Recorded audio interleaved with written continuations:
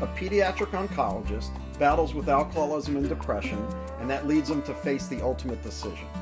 Welcome to ReachMD Book Club. I'm your host, Dr. John Russell. I'm joined today by Dr. Adam Hill, author of Long Walk Out of the Woods.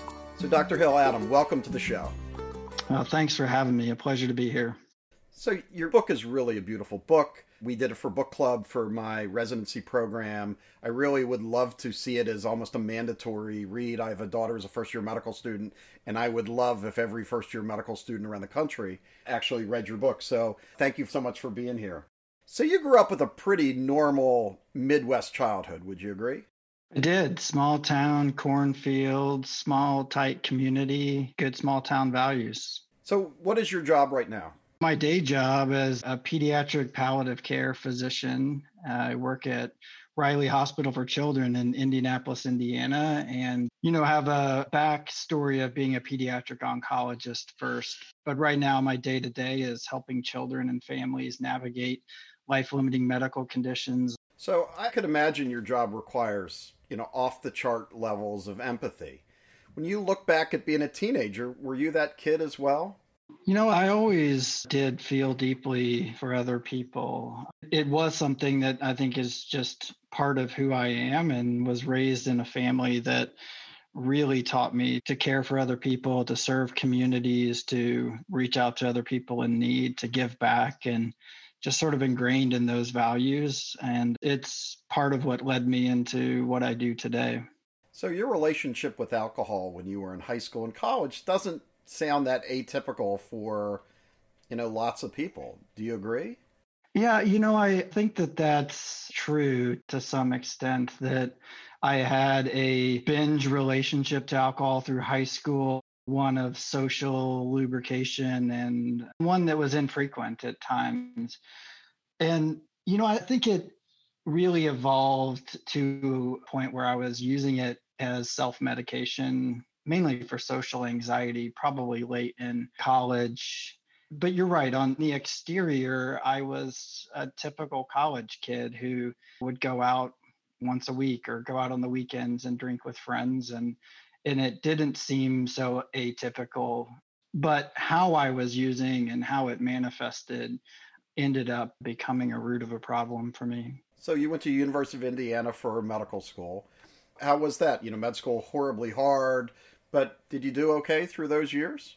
I did and I didn't. I think that for much of my youth, I was a hustler for worthiness, for achievement. I tried to achieve because that's what I felt my self-worth was directly tied to. So I was top of my class student and really felt that that's who I was at my core identity as a performer.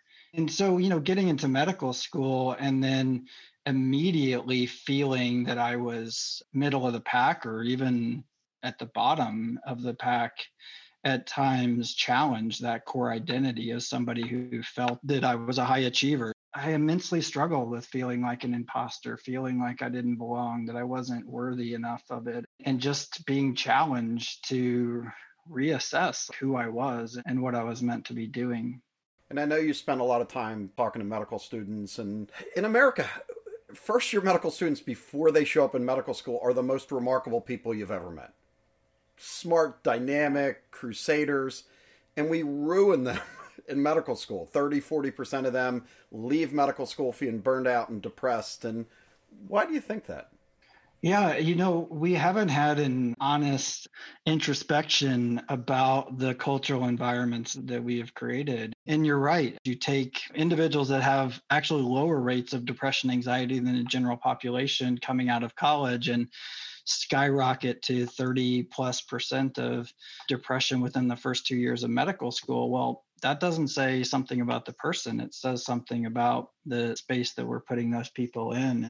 And I don't think that we've really spent the time to analyze, as I was speaking before, how much that challenges people's identity when you redistribute them across the bell curve of achievement and say, we value step one scores to the micro percentage and tell people that matters and that's all that matters, as opposed to what it means to be at the core of a caregiving profession and to show up and be there and be present and to give of yourself to other people, which usually is the passion that drives most people to this field in the first place. And then we beat it out of them by telling them they're not good enough. So it strikes me, going on to your pediatric residency, that I think we would want people in pediatrics who are these amazingly empathic people. But one of the things that really struck me is in the book that you talk about a lot of these ordinary accidents, heartbreaking for families, not necessarily a child, just as heartbreaking to have a cancer or congenital heart, but that's a slower process than someone who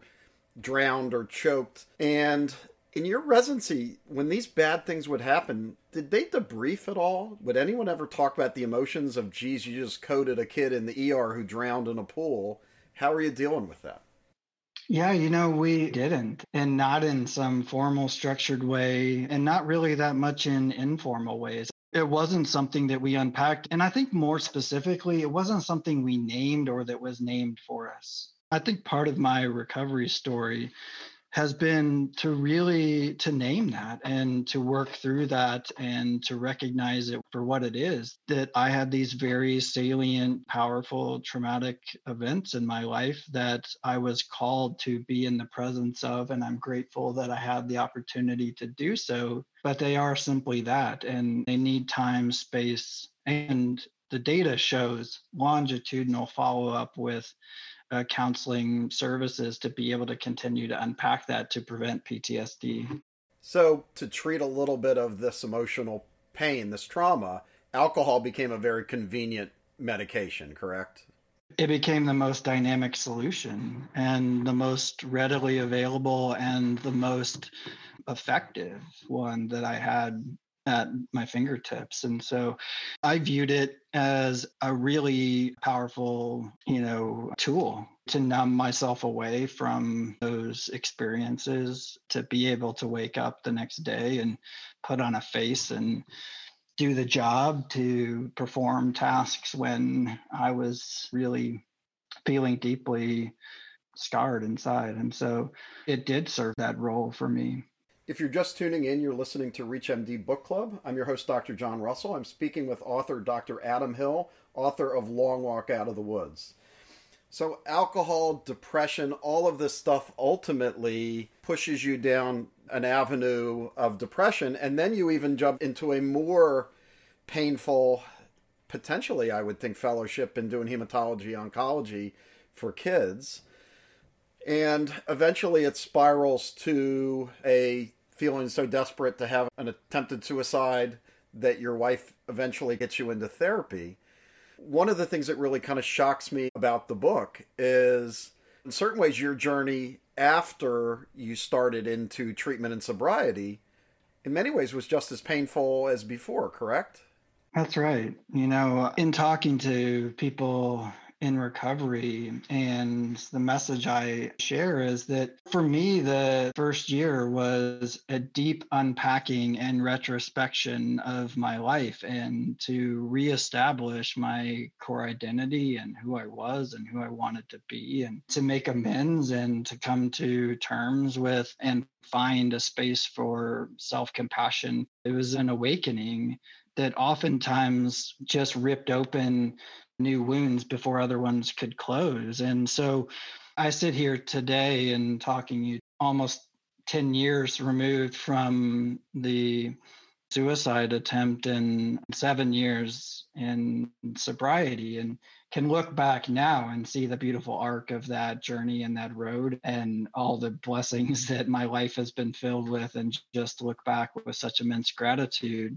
But it's hard work, and you have to show up every day with a willingness to be changed. As the book alludes to, a long walk that continues and will continue for the rest of my life.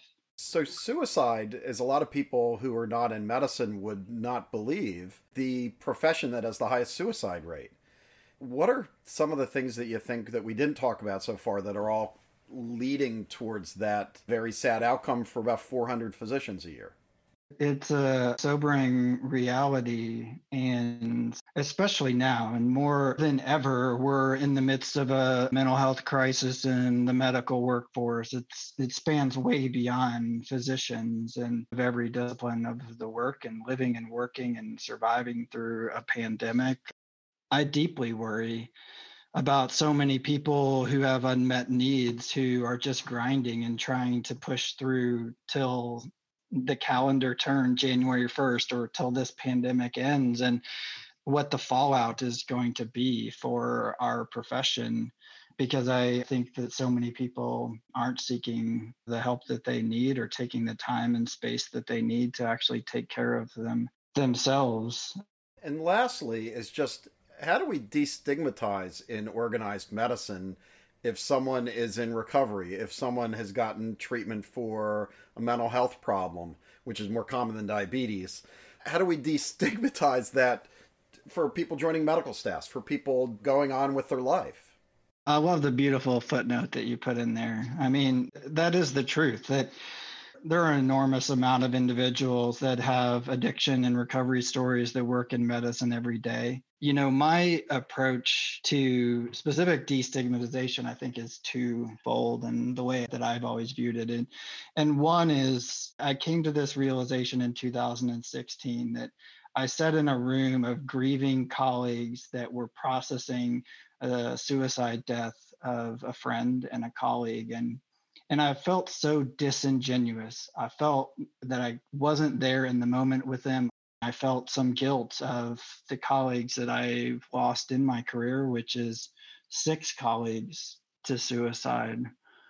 That for me, it became this revelation that to keep what I have in recovery is to give it away, and to live vulnerably and authentically and openly, and to share my truth, and hopefully talking about it in grand rounds and lectures and writings and on Twitter normalizes some conversation, that it opens one door for one person who may have not reached out for help. And the second is then there's really in hierarchical institutions space for breaking down access barriers, to normalizing treatment, to making it easier.